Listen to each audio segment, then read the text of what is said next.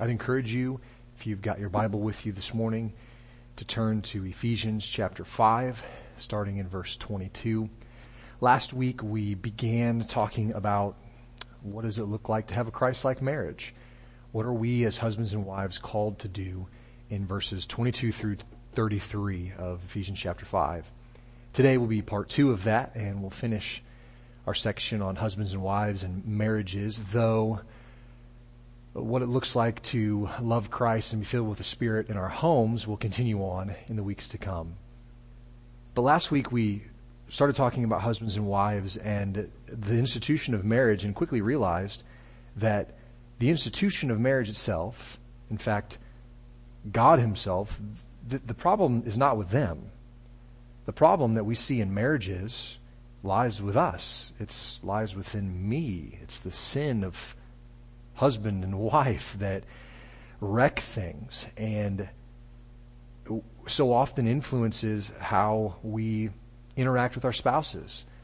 Our sinful nature, the world around us, our culture, even well-meaning friends and families sometimes we look to in how we interact with our spouse to determine that. And last week we mentioned just how that can't be what determines how we interact with our spouses. Only God's Word determines that.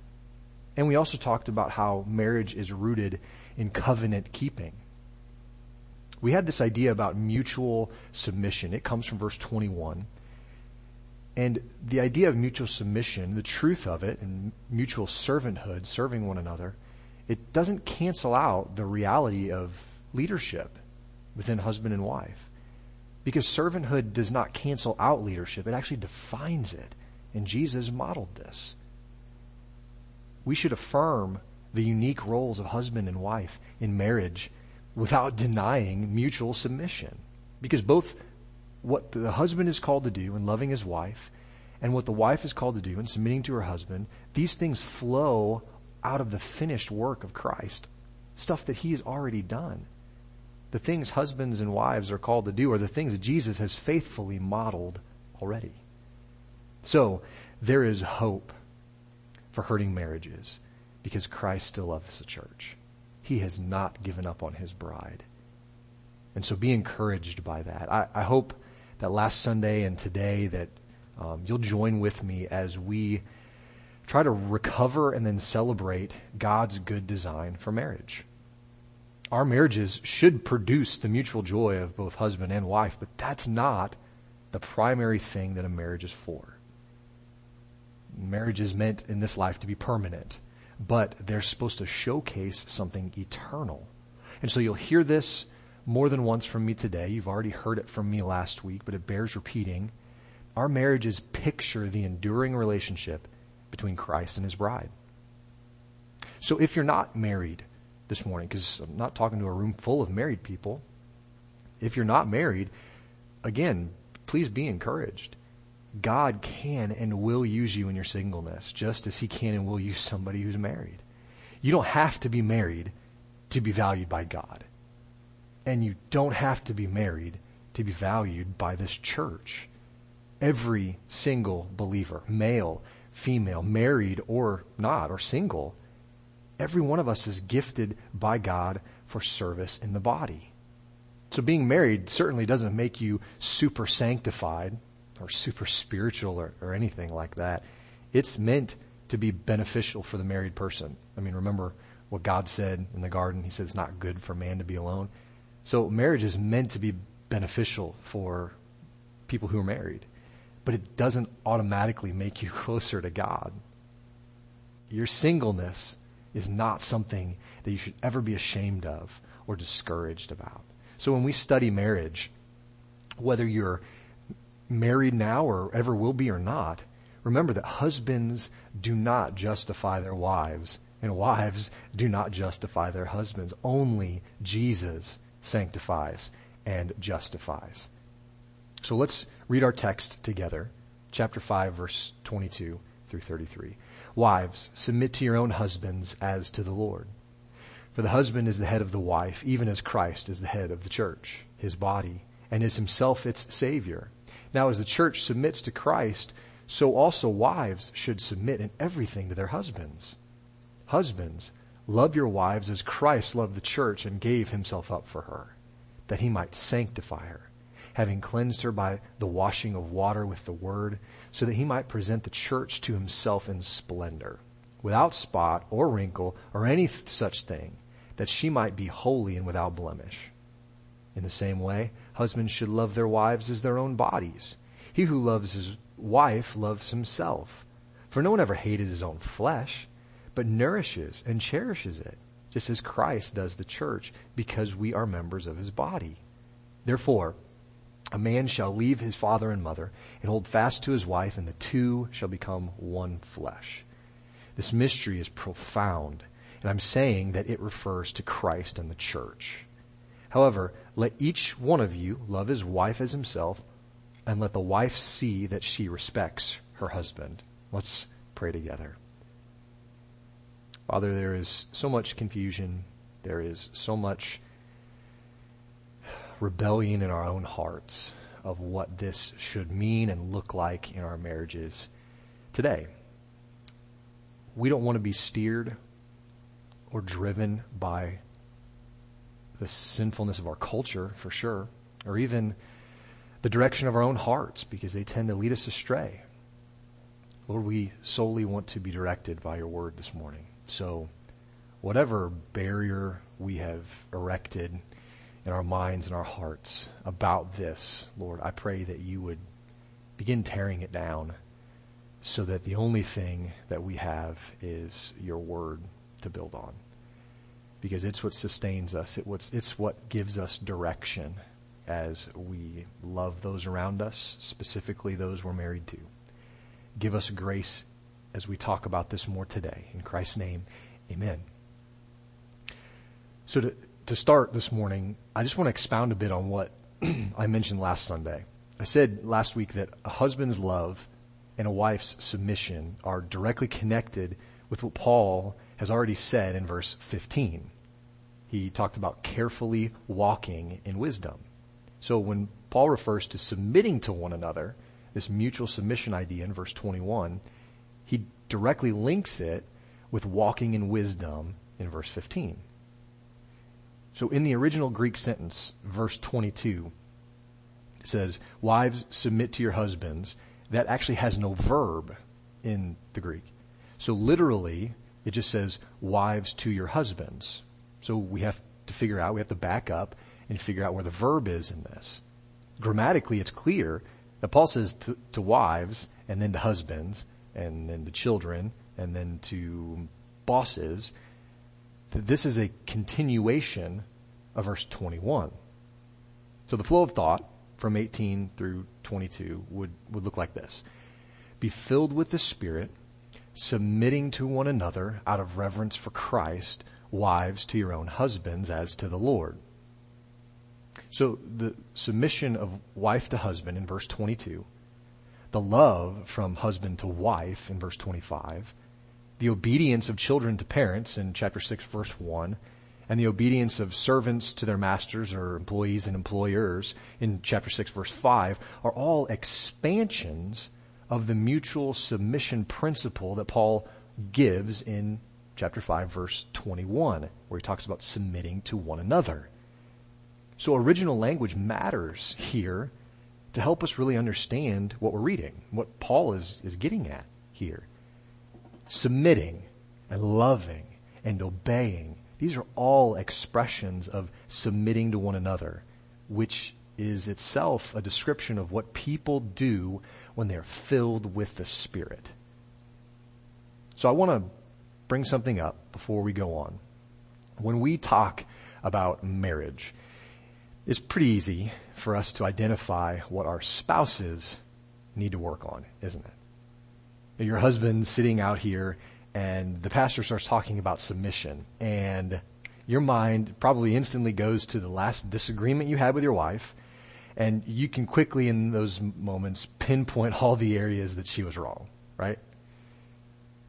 Wives, don't laugh too hard because you probably do it as well. You do the same thing.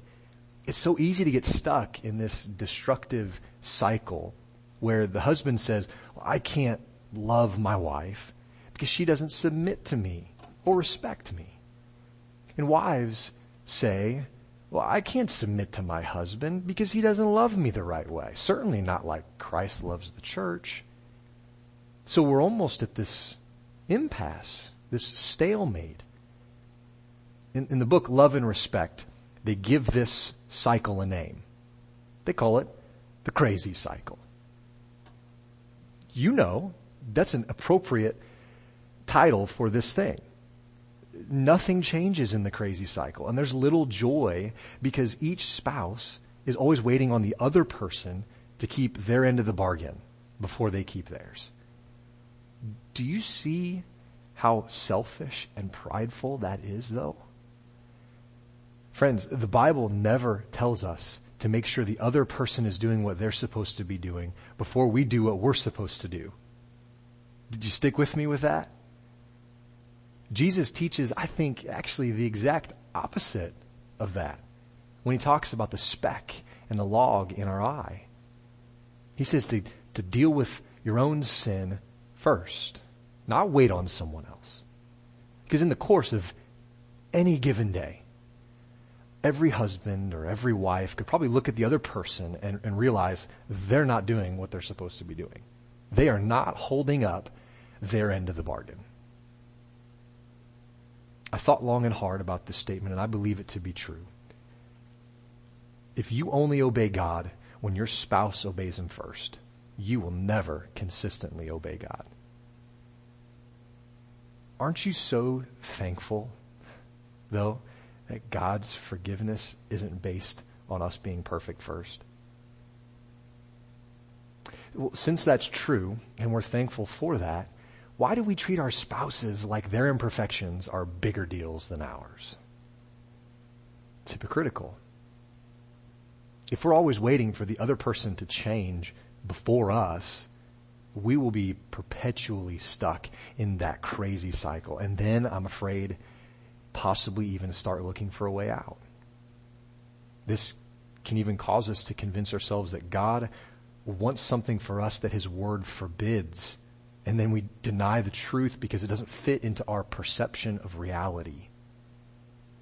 We have to break free from this, husbands and wives.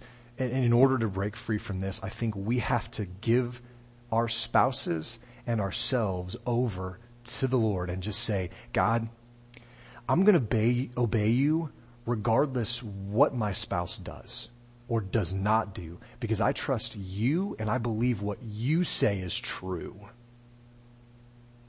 So as we continue to talk about these things and to study this morning, married folks, do something for me, please. Please refrain from mentally raking your spouse over the coals this morning. It's so easy to see their faults. But instead of doing that, would you do something else? Whatever standard you're going to hold them to, hold yourself to first. Now, I'm absolutely not suggesting that we cover up abuse or some other harmful behavior by a spouse in the least bit. I'm simply suggesting that each one of us would shine the light of truth into our own hearts first and trust that God, through his word, can change our spouses without us having to demand or punish them or manipulate the situation in the least bit. Because I get it. Hearing what the Bible says to husbands and wives in this section is sometimes like nails on a chalkboard. It's unpleasant, to say the least.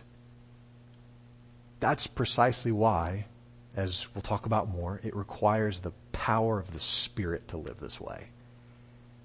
Getting married has a real painful way of revealing how selfish we are, doesn't it? Everything in us, it seems, wants to fight against this counsel from God that we're reading. But brothers and sisters, we desperately need the Spirit for unity, harmony, and peace in our marriages, today and every day. Hopefully, the way forward will become clear as we continue to study these verses this morning. And let's continue by looking at kind of towards the end of this section, verse 31. Paul here quotes Genesis chapter 2, where it says, therefore a man shall leave his father and mother and hold fast to his wife, and the two shall become one flesh.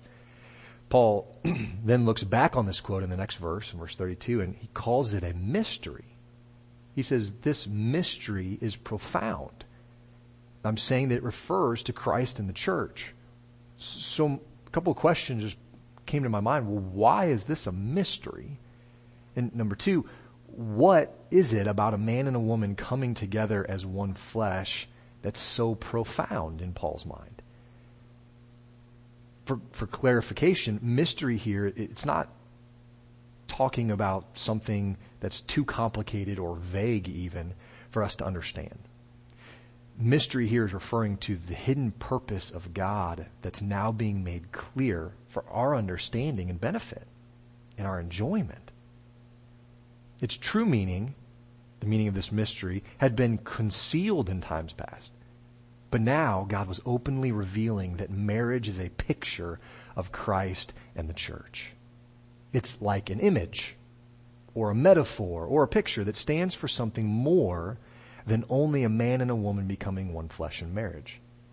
It stands for the relationship between Christ and the church. So we could say that at its deepest core, the meaning or mystery of marriage is that. It's meant to be a living image of how Christ and the church relate to each other. I think this is confirmed and explained in the verses leading up to this in 28 through 30, because Paul describes the parallels between Christ and the church being one body, and then the husband and the wife being one flesh. You see how those go together here? The union of one flesh between man and woman means that they're now, in a sense, one body. So the care that a husband has for his wife, he actually has for himself. This is what Paul means in verse 29. He says, no one ever hated his own flesh, but he nourishes and cherishes it. What a husband does for his wife, he does for himself, because they're one. Christ nourishes and cherishes the church because we're the hands and the feet and the ears and the eyes of his body. Husbands are supposed to nourish and cherish their wives as their own bodies, verse 28 says. So just as the husband is one flesh with his wife, so Christ is one body with the church. When the husband cherishes and nourishes his wife, he cherishes and nourishes himself.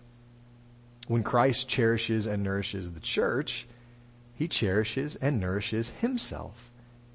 And so the marriage between husband and wife, it displays a copy, if you will, a copy of a better original or a deeper truth. The original and deeper truth is God's marriage to his people, which now Paul is saying is being revealed as Christ's marriage to the church. And the copy that we see is human marriage between a husband and a wife. The roles of husband and wife, I think, are easy enough to identify from these verses, but there's too much overlap for husbands to ignore what's being said to the wife and vice versa. So I hope that we'll all kind of listen up as we go back to verse 22. Now, if we pluck out verse 22, 23, and 24, which are primarily directed towards wives, if we just pluck those out of context and take them away from the rest of chapter 5 and the rest of Ephesians, we're going to definitely walk away with a skewed and incomplete picture of how a wife is supposed to interact with her husband. But I think if we understand these verses in light of the surrounding text, we're going to find out that submission is maybe not what we first thought it was, or maybe even not what some people are telling us it is. Because rightly understood and implemented, I think biblical submission isn't restrictive at all or oppressive in the least bit. It's meant to be freeing. There's comfort and there's protection found in God's good order of authority. See, we can't separate what God says to wives about submission from what God says to husbands about loving leadership. Their roles are weaved together as part of the one flesh marriage covenant. But so many people want to dissect them and pull them apart and then use one against the other. And that's not Paul's intent for this text in the least bit. The first thing that Paul says when giving instructions to wives to submit to their husbands is because Christ is the head of the church. We see this in verse 23 and 4. Now again, I said this before, but I'll say it again. Christ demonstrates the husband and the church demonstrates the wife. And because the church submits to Christ, so wives are to submit to their husbands. Now, some things to notice about these verses as we go. In verse 23, the first thing, the church submits to Christ because he is her Savior. So, okay, does this mean then that the husband is the Savior of the wife? Just like Jesus is the Savior of the church? Hardly, no. Every husband is just as fallen in his nature as their wife is. This is not, is this not another portrait of the mystery that Paul is referring to in all of this? I think these verses that we say are just for the wife, I think these verses are actually more for the husbands than they are for the wives, because they teach us why the church submits to Jesus. What's her motivation for submitting to Christ? Well, let's notice some things. What did Christ do for the church as her head? Just think through his life for just a moment. One thing we could for sure say, the first thing on your list, is that he resisted temptation in this life so that he would be the spotless sacrifice for sin. You can imagine all the things that he was tempted with. All the same things that we're tempted with today, just maybe clothed differently, if you will. But he refused the carnal and sinful pleasures of this life for the sake of his bride. He resisted temptation. Second thing, he obeyed the will of the Father perfectly, and in doing so, he proved himself to be faithful, even when he knew that it was going to cost him everything, his very life. His face was still set to the cross. He was undeterred from going to the cross for his bride. And then, thirdly, he died. He gave it all so that his bride, the church, would be saved.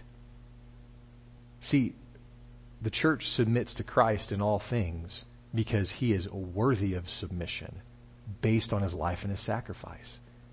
Husbands, how we lead our wives is supposed to picture this.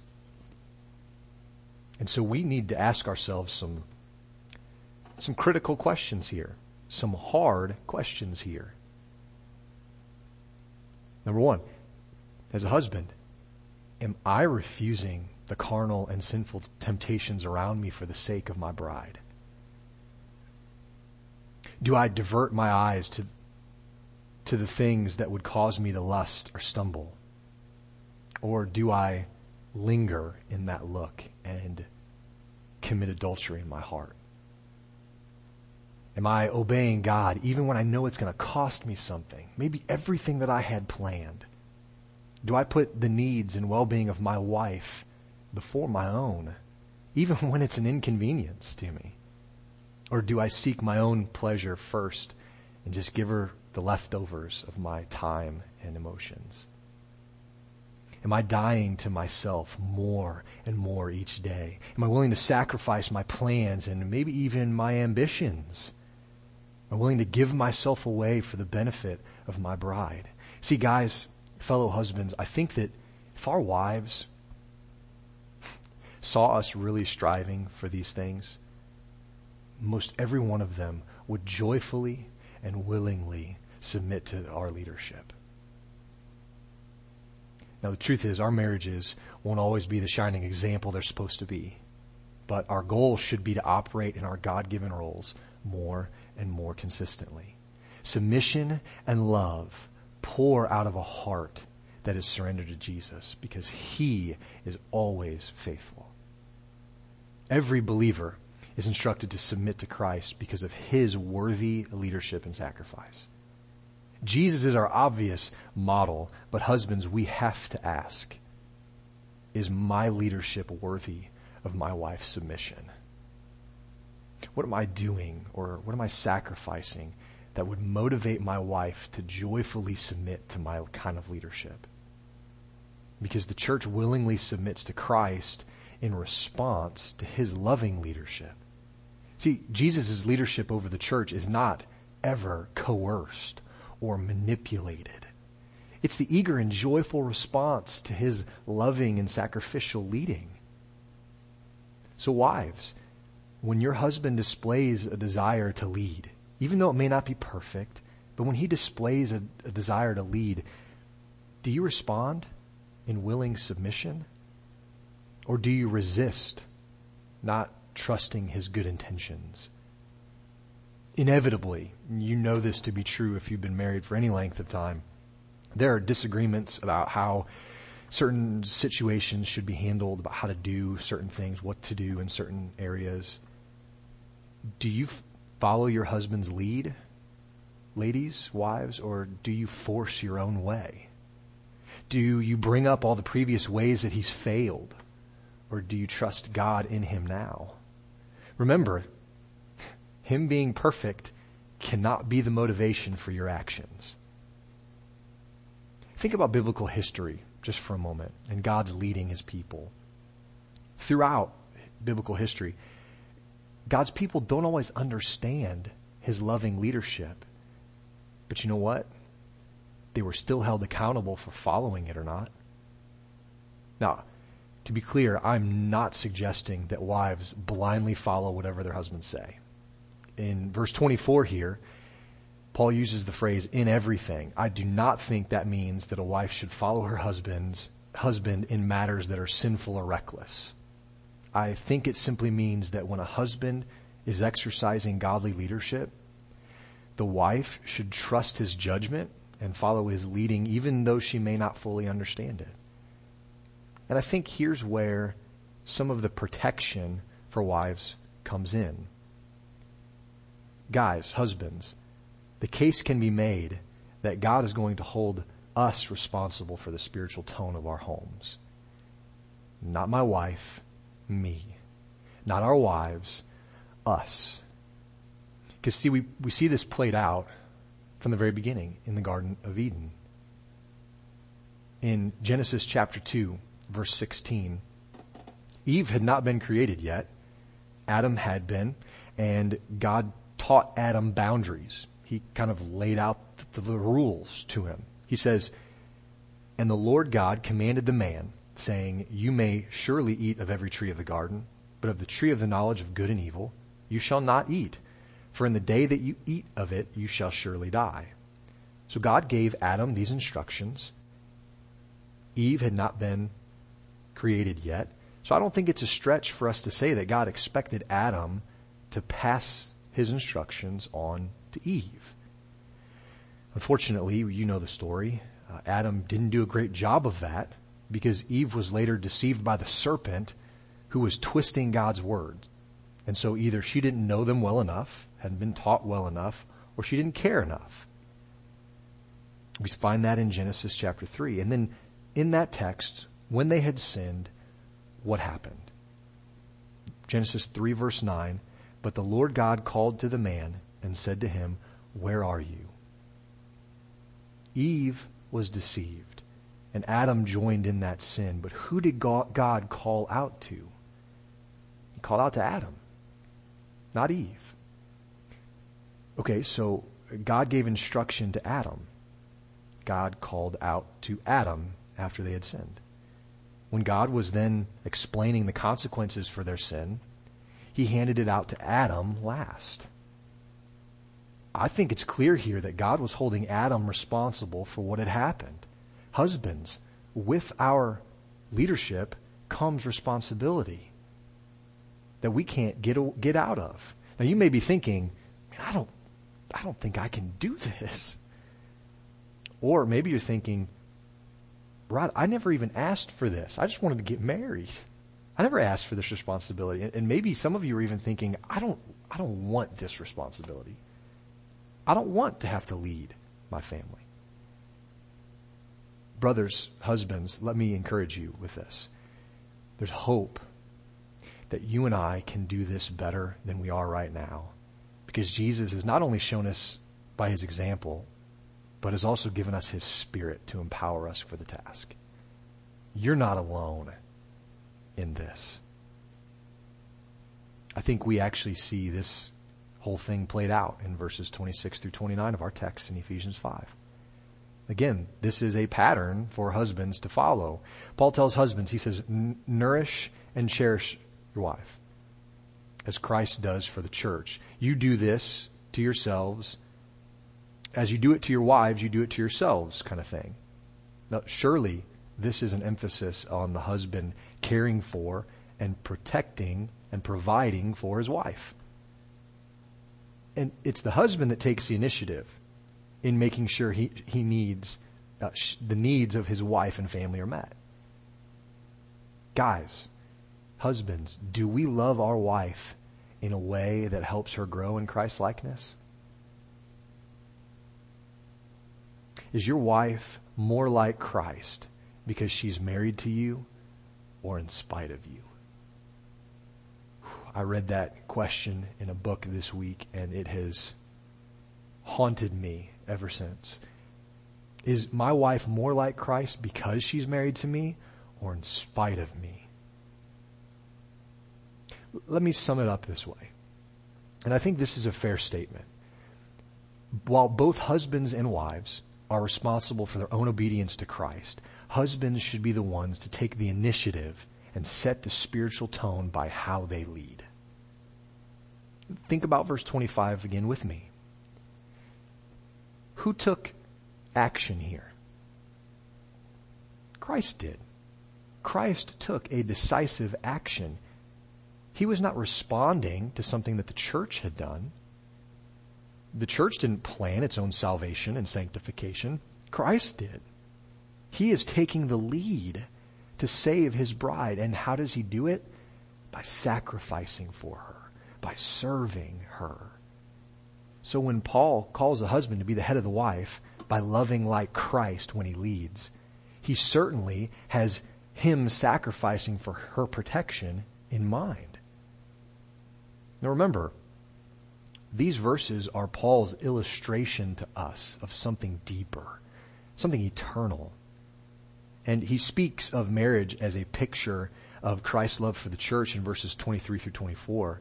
And then he carries it on into 25 through 32. And in doing that, Paul is showing us that marriage displays the gospel. The fact that the church needed to be saved shows both her sinfulness and his saving grace. I mean, look at what these verses tell us about the kind of leader that Christ is as the head. Verse 25, he loved the church. He gave himself up for the church. Verse 26, he sanctified her. He cleansed her. Verse 27, he presented her. Verse 29, he nourishes and cherishes her. Christ cleansing his bride happens by water with the word, it says. This, I don't think, is baptism, because Paul is emphasizing the spiritual cleansing that takes place. The word of the gospel is the means by which we receive spiritual cleansing, not some physical act we do. So it's Jesus Christ who cleanses his bride spiritually through the word of the gospel. What's the effect of Christ cleansing his bride by the word? The effect is her perfection. She's holy and without blemish. Again, husbands do not sanctify or cleanse their wives in this way. This is all meant to point us to Christ. Everything here goes back to him. Marriage is intended to point us to our Redeemer and Savior, Jesus Christ. Husbands, these verses 25, 26, and 27, they should make it abundantly clear to you that your leadership in the home should be rooted in service. Jesus Christ says multiple times he has been given all authority in heaven and on earth. And yet, he displayed the kind of love and leadership that gets down on the ground and washes people's stinky feet. It should be absolutely clear that the biblical picture of a husband laying down his life for his wife is directly opposed to any kind of male tyranny or chauvinism. Christ took the initiative in laying down his life for his bride, and so we should take the initiative when it comes to leading in the home. It's important, it's critical that couples work together through difficulties, but really, the ultimate issue for husbands and wives is this.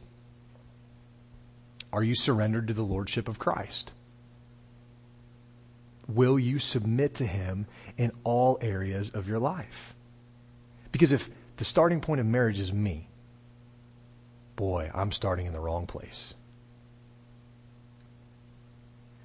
When marriage is difficult, because it will be, and it is sometimes, when it gets difficult, where do we turn?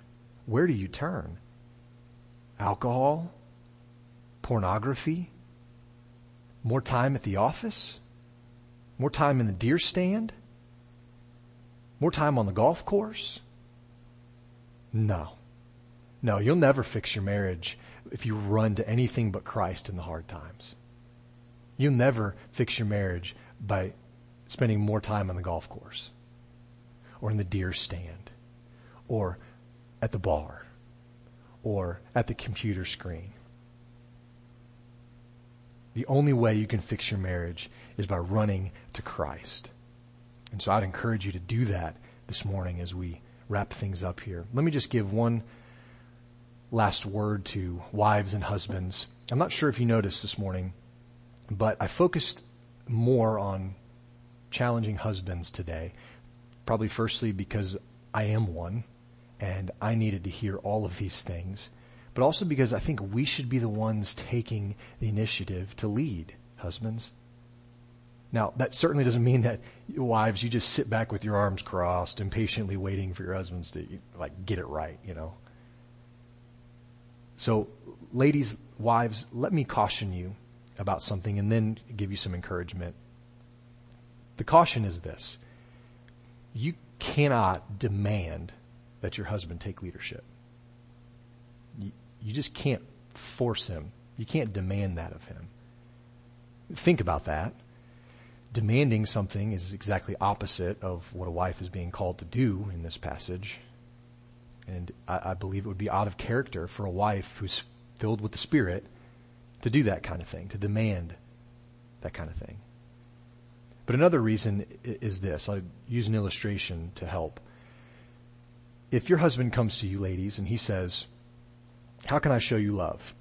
And you say, "Well, do the dishes for me in the evening times after dinner. Had a long day. Love for you to just do the dishes. That would really show your love for me." He says, "Okay." So the next night he's there standing at the sink after dinner and he's doing the dishes, and you look at him. There's probably a huge tendency for you to look at him and think, he's only doing the dishes because I told him to. He doesn't really want to do those. He's just doing it because he feels obligated to do it now. Right? I'm not wrong here, I don't think.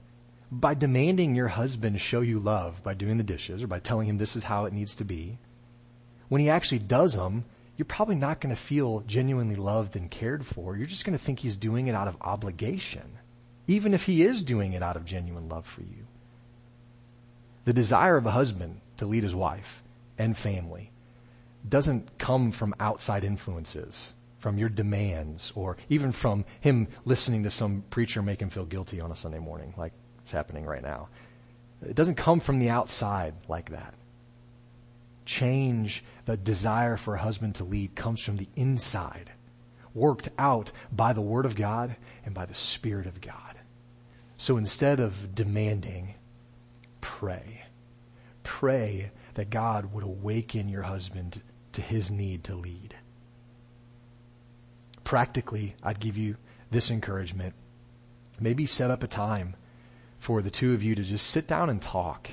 A time when no one's angry already, a time when no one's overtired, a time when there's not something else that needs to be done. Set up a time together where you can just sit down and express the longings of your heart without any kind of ultimatums or any desire to impose guilt on him. In that time, appreciate him. Honor him for the ways that he is currently leading, even if you have to think long and hard about a way that he is. Remind him with joy of your thankfulness and love for him as your husband, and remind him that you're continuing to pray over him, that you love him.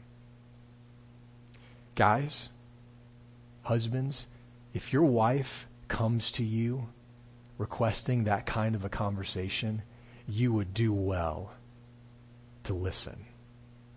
We would do well to make time for that kind of discussion.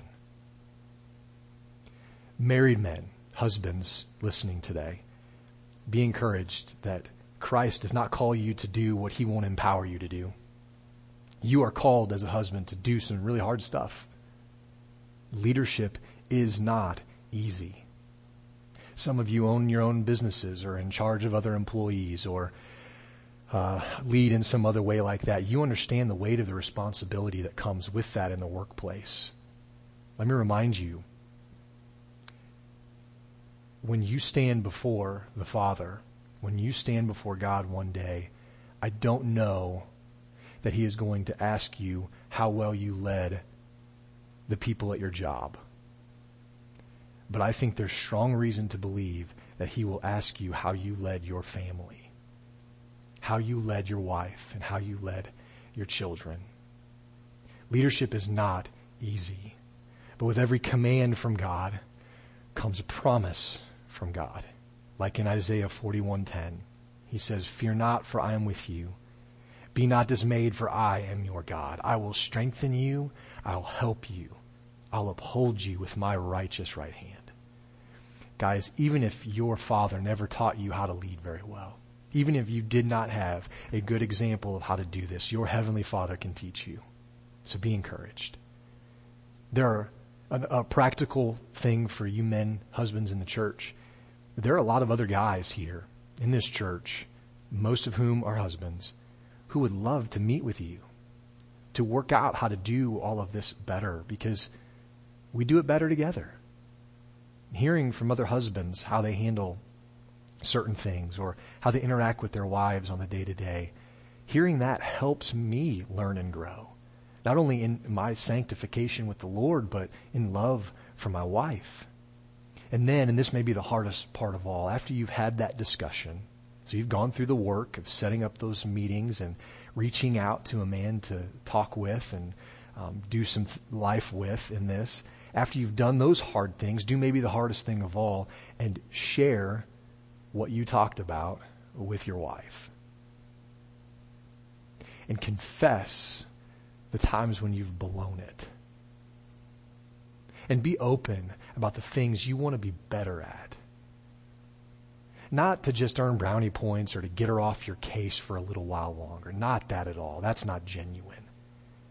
But to really open up and talk with her about how you want to be a better husband, and hear some ways that men in the church have helped you understand how to do that better. Husbands and wives, married couples, when you find yourself waist deep in the battle that can be marriage, one of you just reach out and hit the pause button. Somebody just hit the pause button and stop the crazy cycle. Take a big step back. And it's so difficult in the heat of that moment, but take a big step back and reflect on the joys of the God-given roles in your marriage. Remember how you're called to relate to your spouse and choose to obey God's word even when it's hard. Even when your feelings are telling you to do something else, choose to obey God's word in this. There's always reward.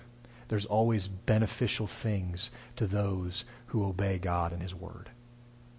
In fact, I'd argue that there's great joy found in marriage for a multitude of reasons, perhaps the greatest being that we get to represent on earth a beautiful picture of a heavenly relationship. See, every person longs to be loved here on earth the way that Christ perfectly loves his church. If you've never known that kind of love, I would love to sit down and talk with you today about how Jesus feels about you and his love for you.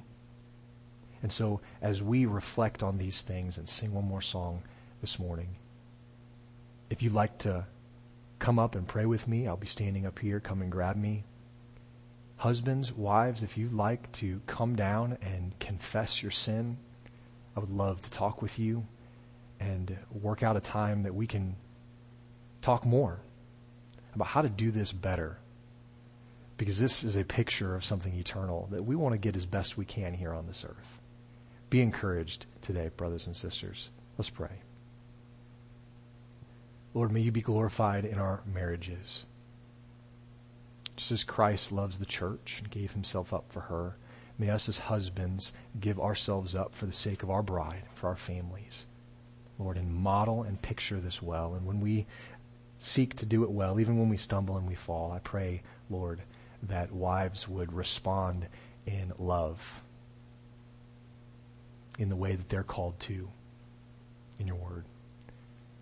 Lord, and as we move from here next week into what Christ-like families look like, Lord, I pray that our children would be seeing how we love one another, how we submit to one another, how we ask for forgiveness when we blow it,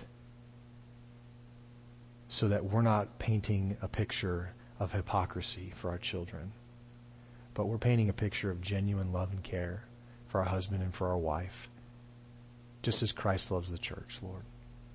Help us to respond accordingly to your Spirit this morning. In Christ's name we pray. Amen.